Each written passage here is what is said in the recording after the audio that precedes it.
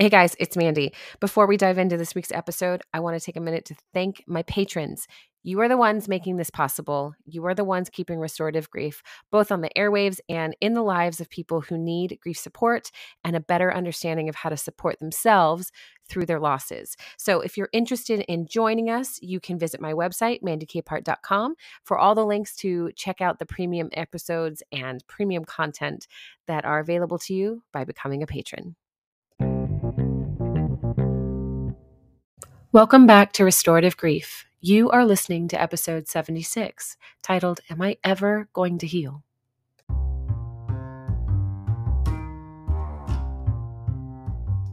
This week is a short and sweet invitation into a new way of thinking.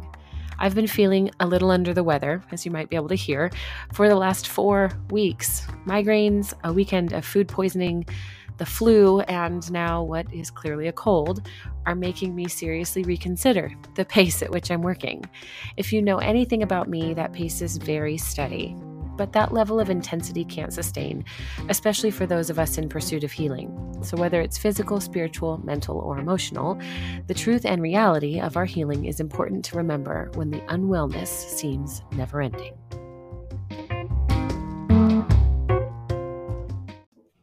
Now, I realize that a physical illness is not the same as grief, but let's allow the lines to blur for today. We are whole people, and for those of us who have done some of that integration work, we can very easily describe how our mind, emotions, and spirit are impacted by physical illness as well.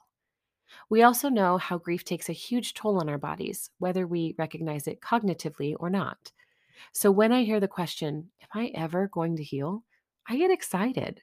This person is asking an honest question. They're available. They're on the brink of losing their hope, not because everything is irrevocably broken, but because they are experiencing the realness of grief. Their experience is affecting every aspect of their lives, and it's exhausting on every level. This is the place where a question like, Am I ever going to heal, becomes a challenge. It's like a dare to those around us. It's like they're asking, Do you know how to heal this? Because I don't, and I'm not even sure that it's a possibility for me. That challenge, however, is not about an external force suddenly arriving and changing the tides. It's an internal invitation for us to consider how we define what it means to heal. For most of the people I encounter, being healed is endgame. It's the destination they're aiming toward, no matter the ailment. And this is where our first invitation gets messy, and often grievers walk away from working with me, to be completely honest, because healing is not a destination, and I am clear about that from the start. It is not a task we will complete to mark off the checkbox on our list. Healing is an ongoing, lifelong practice of integrating what we learn about ourselves and loss into the mundane, daily life that we lead. I used to attend a lot of spiritual conferences and events, and almost every one of them left me feeling like I was standing on the top of a mountain, shouting and laughing and full of joy. And I quickly burned out on the process when I realized I didn't want to become the person chasing mountaintop experiences. I wanted to learn how to integrate what I had gained about myself and life into the daily tasks and encounters ahead of me. The same is true with our grief work. We can have incredible moments of breakthrough where we gain a new perspective or release an old one. Our momentary experience of healing is the point, but not for us to be able to point backwards toward a time when healing seemed realistic. That moment that feels like healing is for us to become more present than we've ever been before and to experience that healing moment deep in our bones, to invite the understanding of what we call healing into our whole selves and ask, well, what does this mean for me now?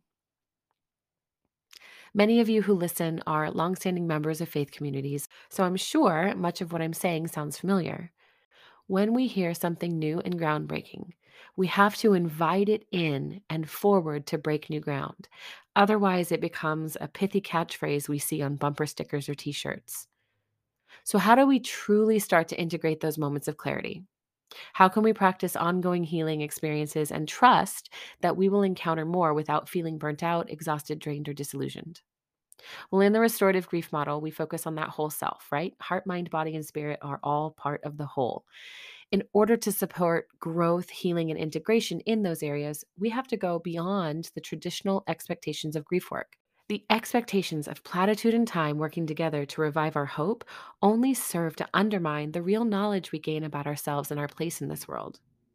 When you start to talk to yourself about loss or listen to a show like this, you are gaining information. Put another way, you've given yourself permission to take a look at your life, to gain a line of sight toward the pain points and areas of grief in your experience. And for many, that's enough. Simply noticing what hurts activates that automatic process of either shutting it down or compartmentalizing, or it activates the automatic process of making a different decision to try and affect change. But if we want to be intentional about our healing and answer the question of the day, then we need to slow down our immediate responses and become active participants in the process. Once we gain a line of sight, we can choose to look for insight. This insight can come from internal or external sources, but it will always be a nugget of wisdom that speaks to the very place we are now and the way we can travel toward the place we want to be. And again, this is enough for many people. Insight and knowing that solutions exist for healthy nutrition, for example, is enough to make them feel better about the way they're showing up for their bodies as they choose foods. But if we want to convert and make something new from our insight, we have to become intentional with our actions. This is where we start asking for tools and sustainable support practices in response to our insights.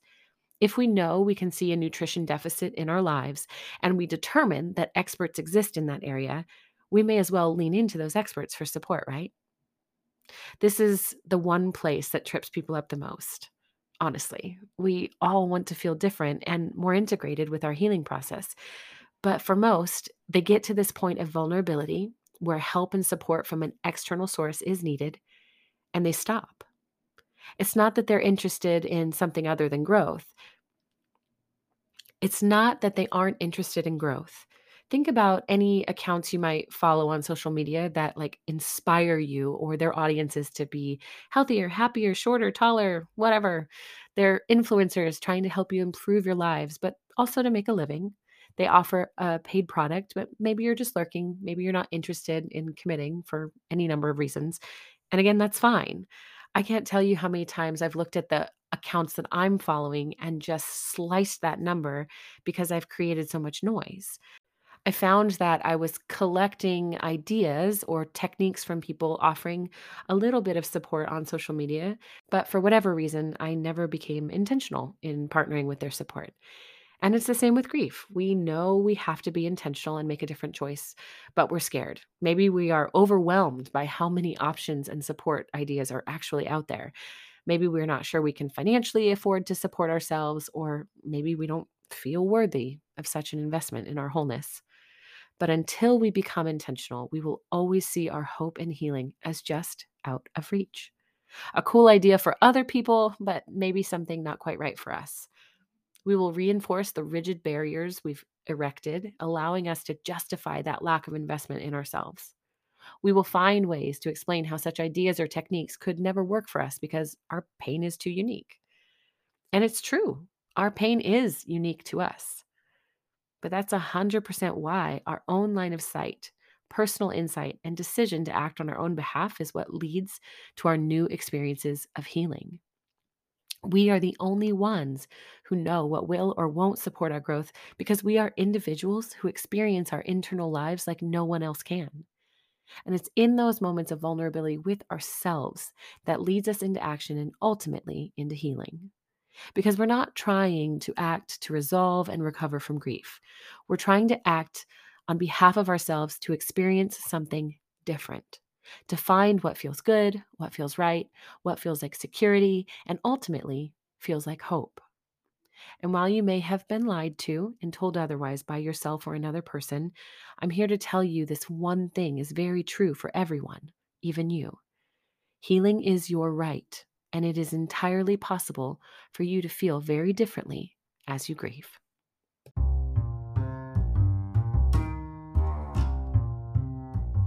Thank you for listening to episode 76 of Restorative Grief.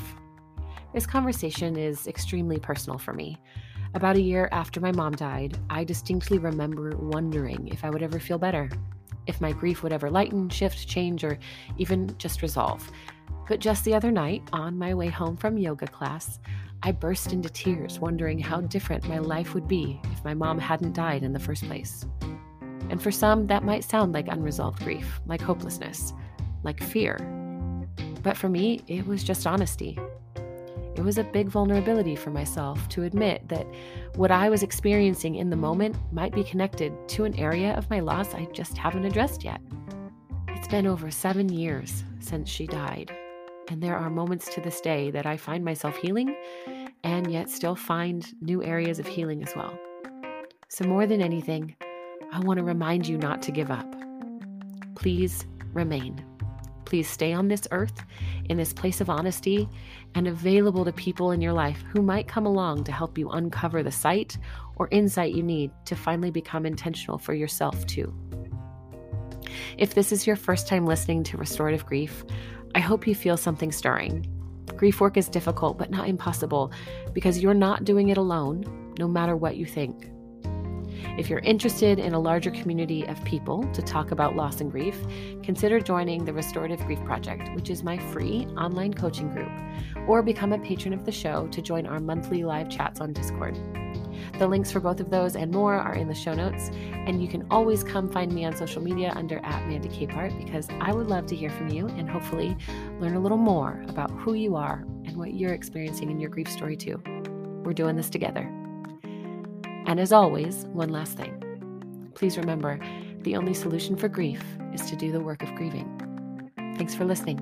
I'll see you next week.